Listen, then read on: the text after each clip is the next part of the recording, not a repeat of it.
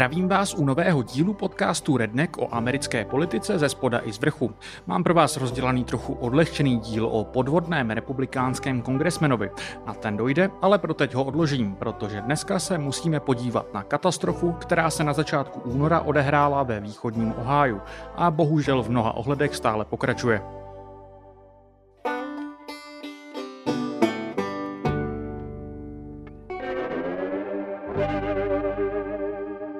Nejdřív bych rád klasicky představil základní fakta. V pátek 3. února vykolejil vlak společnosti Norfolk Southern převážející nebezpečné materiály. K nehodě došlo ve východním Ohiu v malém městečku jménem East Palestine. Nepřeřekl jsem se, správně se název vyslovuje opravdu takto. Palestine. Bydlí tu něco málo pod 5000 obyvatel a město se nachází v podstatě přímo na hranici se sousední Pensylvánií. Vykolejený vlak začal hořet. Místní starosta vyhlásil stav ohrožení a zasahovat začala celá řada místních i federálních agentur. Vlak nicméně hořet nepřestával ani přes víkend, naopak došlo k několika menším explozím a nebezpečné materiály vytékaly až do nedalekých potoků.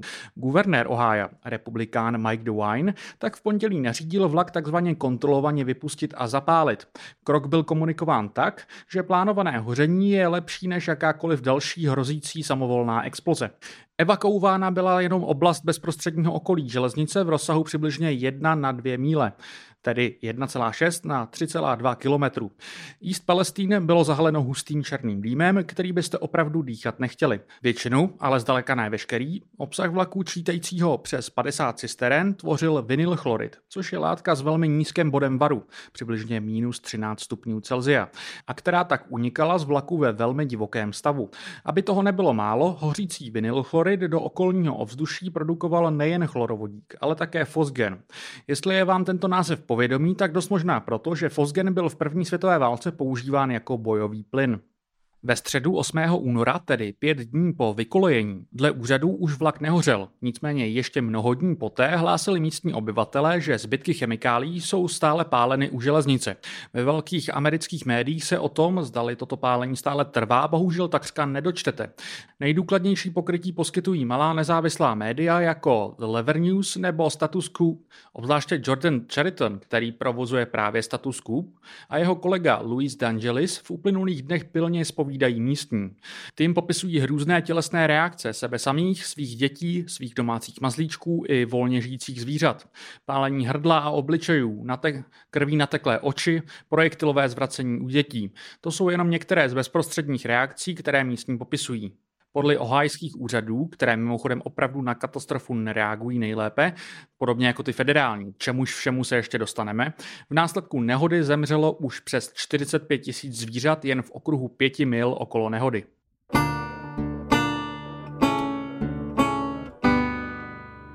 Než budeme pokračovat, je potřeba trochu kontextu. Vyšetřování příčin nehody bude ještě nějakou dobu pokračovat a přesný důvod se ještě dozvíme.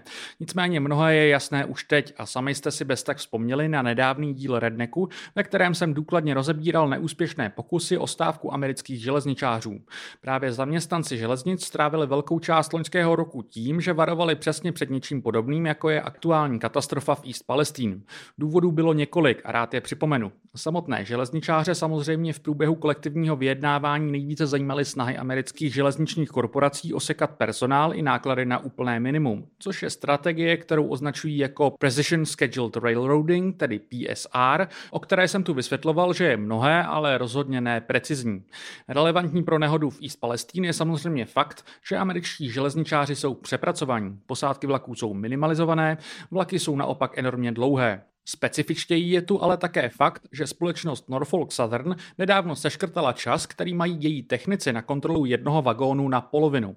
A teď se držte, z 3 minut na 90 vteřin. Nemusíte toho mnoho vědět o tom, jak funguje údržba nákladního vlaku, aby vás toto číslo vyděsilo. A fakt, že demokraté v čele s Joem Bidenem podrazili americké železničáře a šli ve vyjednávání na ruku jejich osekávajícím šéfům, by v kontextu East Palestine neměl zapadnout. A o tom, že republikáni proti zájmům železničářů a jak velmi dobře ilustruje tato katastrofa, tak nejenom jejich zájmům, hlasovali ještě sveřepěji, snad příliš mluvit nemusím. Další elementy mají trochu delší genezi. Jednou z mnohých příčin nehody, o kterých se spekuluje, je velmi zastaralý systém brzd na vykolejeném vlaku. Během Obamovy administrativy chtěli úřady zavést nové regulace, které by nakázaly, že vlaky, které převážejí nebezpečné materiály, musí disponovat novým elektronickým systémem brzdění. Paradoxně tuto změnu nejprve chtěli zavádět sami železniční společnosti, ale v momentě, kdy hrozilo, že jim něco takového bude nařizovat federální vláda, se vzbouřili a prolobovali si zachování starých regulací. Tyto vlaky tak dodnes brzdí v jádru stejným způsobem, jak brzdili v době americké občanské války. Tento zastaralý systém neumožňuje, aby všechny vagóny začaly brzdit zároveň. Místo toho si musí postupně předat zprávu o tom, že začít brzdit mají. Oproti tomu nový elektronický systém umožňuje začít brzdit okamžitě. V protiregulačních vyjádřeních, co jsem našel od představitelů amerických železnic, to u vlaku podobné délky znamená rozdíl něco více než To u vlaku podobné délky jako ten v East Palestine znamená rozdíl o něco více než 1 vteřinu, než začne brzdit poslední vagón. Samozřejmě nedokážu posoudit, jestli náhodou tento údaj není podhodnocený, jelikož by bylo v zájmu představitele železniční společnosti v Obamově éře v rámci lobbingu proti regulaci tento údaj podstřelit. Ale co si dokážu spočítat je, že v momentě, kdy takový vlak jede rychlostí 75 km v hodině, tak jak tomu bylo u vykolejeného vlaku v East Palestine, znamená to asi 21 metrů, které vlak ujede od momentu, kdy machine feeder zatáhne za brzdu, než vlak začne plně brzdit.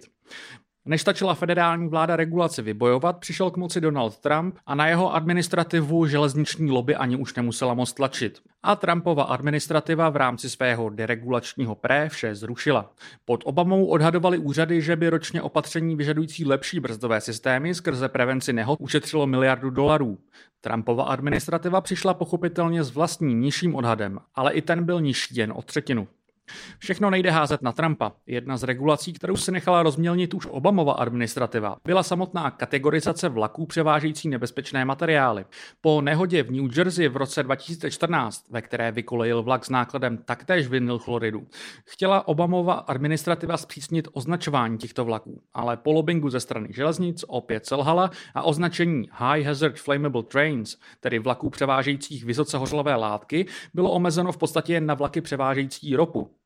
Slyšíte dobře, dle těchto regulí vlak, který způsobil sloupec hustého a toxického černého kouře a který musel být odpálen úřady, aby sám neexplodoval, nepřevážel vysoce hořlavé materiály. Jak by řekli Američani, go figure. Pointou tohoto segmentu má být především to, že máslo na hlavě má v tuto chvíli v podstatě celý Washington. A o čem je nutné se bavit, je opět, jako vždy, korozivní vliv, který má na americkou politiku lobbying velkého biznisu a jeho peníze, které v případě, jako je East Palestine, velmi hmatatelně stojí přímo lidské životy.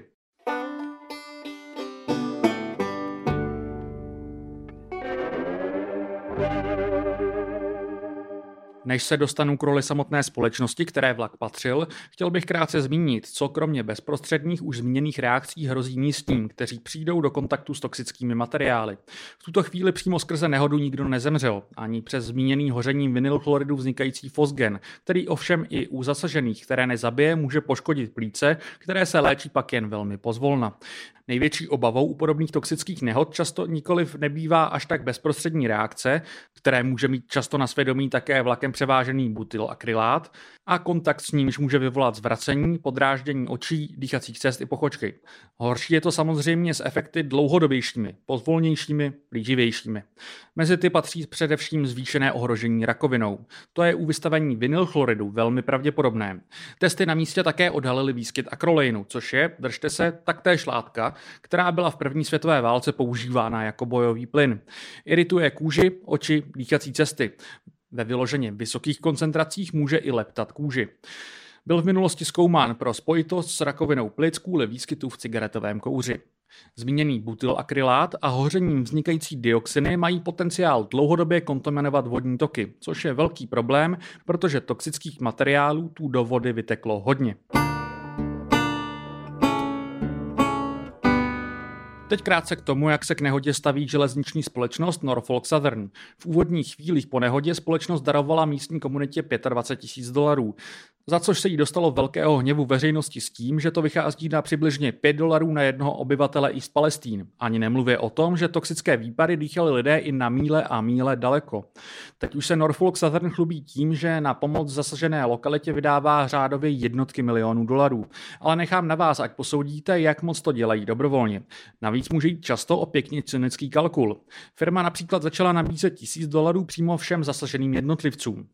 Právníci potenciální příjemce ovšem varují, aby v tuto chvíli žádné peníze přímo od firmy neopatrně nepřijímali. Je totiž velmi obvyklou praxí takovýchto korporací v momentě, kdy způsobí environmentální katastrofu, spojit takovéto kompenzace s podpisem, který zamezuje příjemci tuto společnost v souvislosti s nehodou dále žalovat. Tento cynismus je dobré mít na paměti u všech zdánlivě altruistických kroků, ke kterým se Norfolk Southern teď uchyluje. Obyvatelům nejkritičtější zóny okolo nehody například firma sice nejprve proplácela hotely, aby měli kde přebývat. Jednak se od počátku ale co nejvíce snaží limitovat velikost této krizové zóny, mnohdy i tak absurdním způsobem, že domy na jedné straně ulice jsou v ní, ale sousedi přes silnici mají smůlu. Jednak se zároveň firma urychleně objednala testování vzduchu s tím, že jakmile jim vyšly testy příhodně, začaly evakuované lidi posílat domů s tím, že je vše v pořádku, a to i přesto, že těm se po návratu do svých domů začalo okamžitě dělat zase špatně ze zbývajících hazardních materiálů. Stejně tak firma tlačila na to, ať je co nejdříve zrušen v oblasti stav ohrožení, aby mohli po zasažené trati opět co nejrychleji jezdit jejich vlaky. Pochopitelně z jednoduchého důvodu. Každý den, kdy nebyla v provozu trať, po které denně projedou desítky vlaků, pro ně představoval ztrátu. Už několik dní po nehodě tu pak zase projížděly vlaky, tentokrát často naložené dvojnásob, s 2 kontejnery na sobě. To je samozřejmě velký problém v momentě, kdy oblast není ani zdaleka vyčištěna od toxických látek, které například každý těžký a rychlý vlak, co projede, znovu rozvíří. Kdykoliv byste mohli mít pocit, že Norfolk Southern záleží na zdraví obyvatel městečka, které zdevastovali, vzpomeňte si na to. Ve čtvrtek 16. února pak mělo proběhnout v East Palestine setkání mimo jiné s představiteli Norfolk Southern. Ti ale nechali plnou halu místních obyvatel čekat a nakonec nepřišli. Vzkázali, že se báli o svoji bezpečnost. Nevím jak vám, ale mně to přijde jako maximální arogance vzkázat obavy o své bezpečí městečku, které jste právě otrávili na bůh ví kolik dekád. Na závěr segmentu si můžete poslechnout rozčarování a pochopitelnou zoufalost místního starosty Trenta Conwaye právě při této příležitosti. My greatest concern is that my citizens feel safe. That's what I care about. I don't care about anything else. I don't care about giving reports on TV. I want you all safe. I want my citizens. I want this. I don't want 50 cameras around me. I want to be watching a basketball game here, watching my kids play in this gym. People keep forgetting. I'm a local politician. I live in this town. I don't live somewhere else making decisions for Columbus or Washington, D.C. I live in East Palestine. I live 2 blocks from here. I live 2 blocks from the train tracks. I'm concerned just like everybody else. The reality... Have you spoke with Norfolk Southern? I speak with them every day. I spoke with Alan Shaw today. They have been working with us tremendously. But they should, because they're the ones that screwed this up.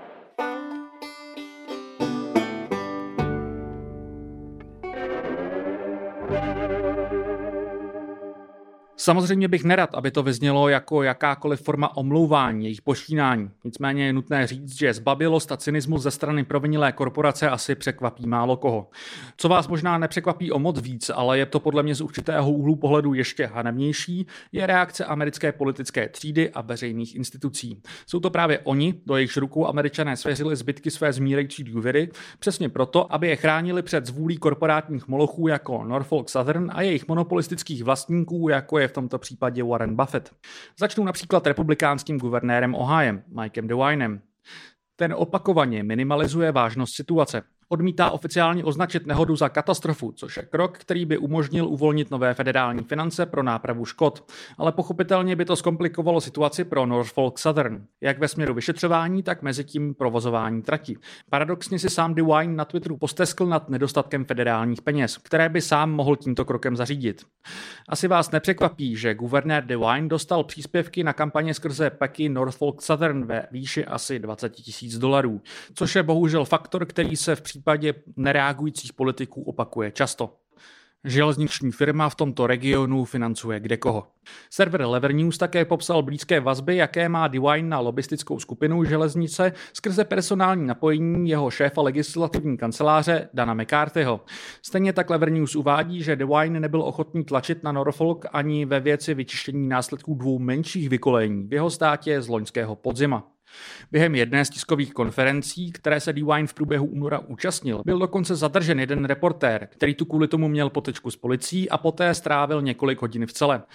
Zadržen byl za takzvaný trespassing, tedy volně přeloženo za to, že tu neměl co pohledávat. To je u reportéra na tiskové konferenci v skutku pozoruhodné obvinění a není divu, že ohajský generální prokurátor nechal obvinění stáhnout. Reakce na katastrofu také ukazuje, v jak zoufalém stavu jsou americké agentury pro ochranu životního prostředí. Jak ta federální, tak ta místní ohajská. Pod jejich dohledem byla například voda v East Palestine prohlášena za bezpečnou pro lidskou konzumaci.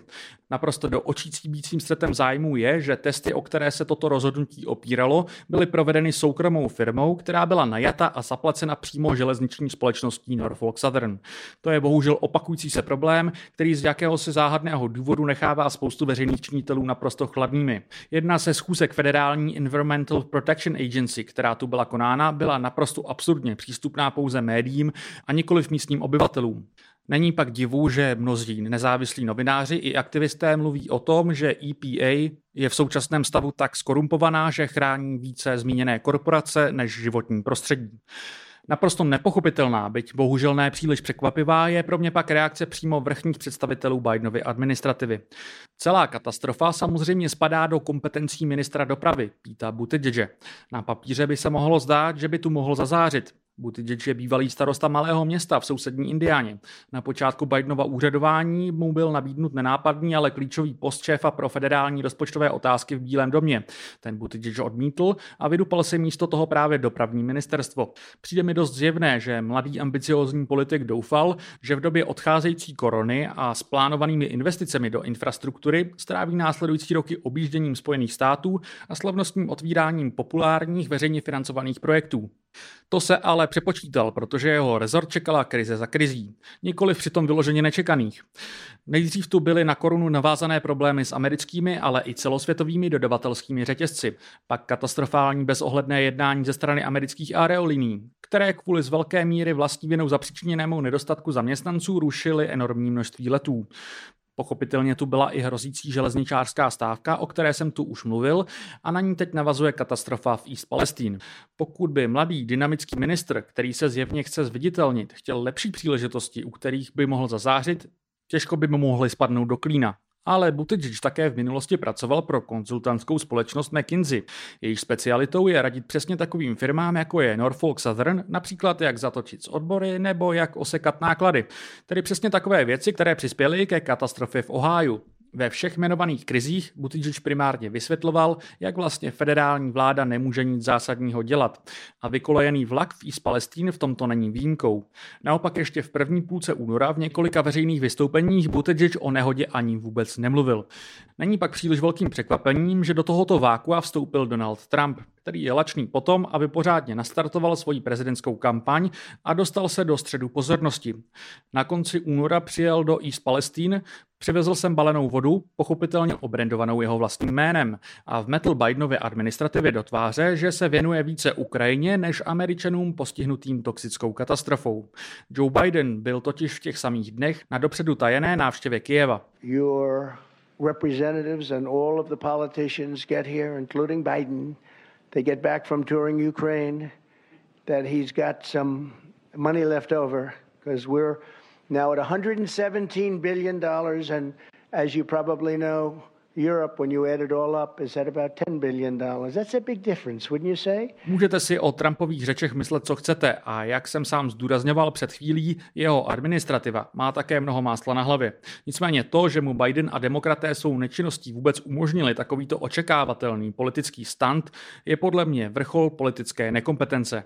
Minulý víkend si pak z Trumpovy návštěvy střílel slavný liberální komediální pořad Saturday Night Live s tím, že Trump vše udělal jen pro pozornost.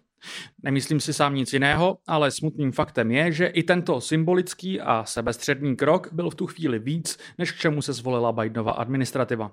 A v žádném případě bych nechtěl chválit reakci federálních republikánů. Opět by si měli sáhnout do svědomí. Na dekádách železniční deregulace mají svůj velký podíl a o jejich odporu k železničním odborářům a jejich trefným varováním ani nemluvě. Navíc i většina republikánských politiků reagovala velmi pomalu. Dobrým příkladem je čerstvě zvolený senátor J.D. Vance, kterého možná znáte skrz jeho knihu Hillbilly Elegy. Vance zastupuje přímo Ohio a oblast okolo East Palestine by mu měla být blízká i přesně kvůli jeho vyrůstání. I tak se ale Vance do medializace katastrofy vrhnul teprve poté, když přišel na to, že skrze ní může kritizovat Buttigiege skrze řeči o tom, že ministr dopravy raději mluví na mítincích o nutnosti diverzifikace pracovních sil stavějících dopravní infrastrukturu, než aby řešil toxickou nehodu. Já jsem o Buttigiegovi mluvil před chvílí a měl by se podle mě stydět. Nevím ale, co lépe vystihuje tragičnost republikánské strany, než to, že o toxické nehodě sama začne mluvit až v ten moment, kdy je schopná vše naroubovat na svoje keci o tom, že demokraté jsou příliš woke. O příčinách nehody, ve kterých jsou komplicitní, pochopitelně ani slovo. Buttigieg nakonec East Palestine navštívil a začal vydávat o něco razantnější prohlášení, ale až po necelém měsíci veřejného tlaku. Nyní najednou po měsíci, kdy se tvářil, jako kdyby vlastně vůbec ministrem dopravy nebyl, říká, že by se například opravdu mohly zpřísnit regulace ošetřující, jaké vlaky jsou označovány za hazardní. Stejně tak se postupně přidávají zákonodárci jak v samotném Ohiu, tak ve federálním kongresu, kde zpřísnění regulací nákladních vlaků převážející hazardní materiály navrhuje skupina senátorů z obou stran. Návrhů na zpřísnění regulací ale ve Washingtonu za poslední dekádu bylo několik a vždy všechno dopadlo tak, jak to dopadlo, změnami žádnými nebo bezvýznamnými. A s aktuálním rozložením sil ve federálním kongresu bych byl hodně opatrný s děláním si jakýchkoliv dalších nadějí.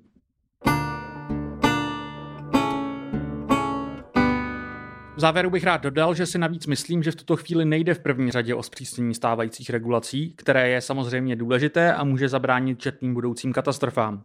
Co je mou největší obavou je to, jaké následky ponesou obyvatelé široka daleko. To je otázka mnoha dekád a jak temně rád poznamenává šéf Status Quo Jordan Chariton, jehož pokrývání East Palestine velmi doporučuji, the cover-up starts when the cameras leave. Teprve až zmizí z místa kamery velkých médií se začne ve velkém zametat pod koberec a bude docházet k největším podrazům, nebo alespoň pokusům o ně. O to raději vidím čelé snahy se organizovat ze strany místních. Velmi důležitou roli tu hraje místní nezisková organizace River Valley Organizing. Jejich vznik předchází nehodě, ale která se velmi rychle chopila role hlídat selhávající úřady, jak federální, tak státní, a stala se středobodem organizace pro přímo i nepřímo zasažené místní. Pokud vás to zajímá čistě i z hlediska toho, jak může vypadat asertivní a nekompromisní občanská angažovanost, doporučuji sledovat na sociálních sítích, kde pod jménem River Valley Organizing najdete jak na Facebooku, tak na Twitteru. Místním jde opravdu o hodně. Některé ze zasažených rodin bydlí na tomto místě více než století a teď neví, jestli jejich potomci budou moct zůstat v rodinných domech, aniž by se vystavovali například ohrožení rakovinou. Co je naprosto jasné, je, že všichni místní budou potřebovat důkladný monitoring a pomoc se zdravotní péčí. To je jeden z nejjasnějších cílů, ke kterému by měla směřovat místní i federální politická činnost. Je tu mimochodem precedens. O podobné situaci a implikacích, jaké má pro případné zřízení celofederálního zdravotního pojištění, psal okolo minulých prezidentských voleb David Dayen z časopisu American Prospect. Její malé městečko v Montáně jménem Libby. V rámci bojů o Obamacare dostali všichni obyvatelé tohoto 2000 městečka, které místní důlní společnost zamořila asbestem, bezplatný přístup ke zdravotnímu pojištění v rámci programu Medicare. Jak říkám, precedentu tedy je. Vzhledem k tomu, jak laxně zatím vypadala reakce politických elit, je ale jasné, že ho nevyužijí bez toho, aby k tomu byly tvrdě tlačeny. Na úplný závěr bych chtěl říct, že tato katastrofa ani reakce na ní bohužel není v mnoha ohledech příliš nová. Sám jsem si u přípravy tohoto dílu vzpomněl na neštěstí s vodní zásobou ve Flintu, Michiganu, ale také na nedávný podobný problém v Jacksonu v Mississippi, o kterém mám také dlouho rozdělený díl, na který jistě brzy dojde. Také jsem vzpomínal na korporátní toxické katastrofy v Kalifornii v případě firmy Pacific Gas and Electric, která tu zamořila vodu, nebo podobný gigantický průšvih v západní Virginii v souvislosti s výrobou teflonu firmou DuPont. Obě tyto katastrofy můžete znát z filmů. Kalifornskou z velmi známého snímku Erin Brockovich z přelomu tisíciletí s Julie Roberts v hlavní roli, teflonovou zase z pár let starého a méně známého snímku Dark Waters. Oba, myslím, v tuto chvíli najdete na českém Netflixu. Mimochodem reálná Erin Brockovich stále žije. V současnosti se angažuje právě v East Palestine a je s prominutím pěkně nasraná. Rozhovor s ní právě ze Status Scoop vám dám do poznámek k tomuto dílu.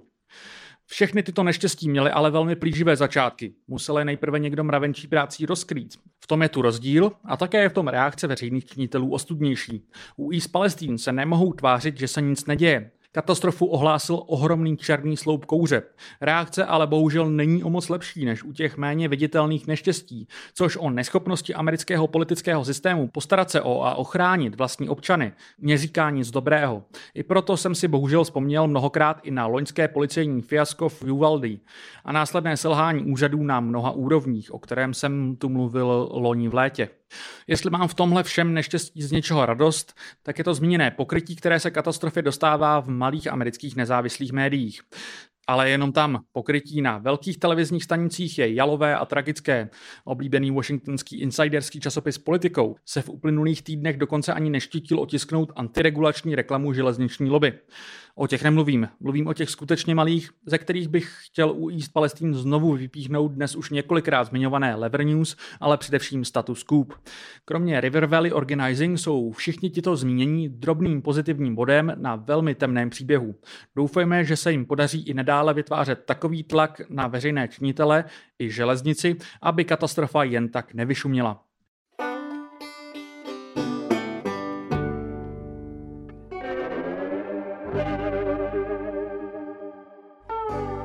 Díky, že jste dnešní Redneck doposlouchali až do konce. Pokud máte jakékoliv připomínky, neváhejte mě zkontaktovat na sociálních sítích nebo na mailu matej.schneider@denikaalarm.cz.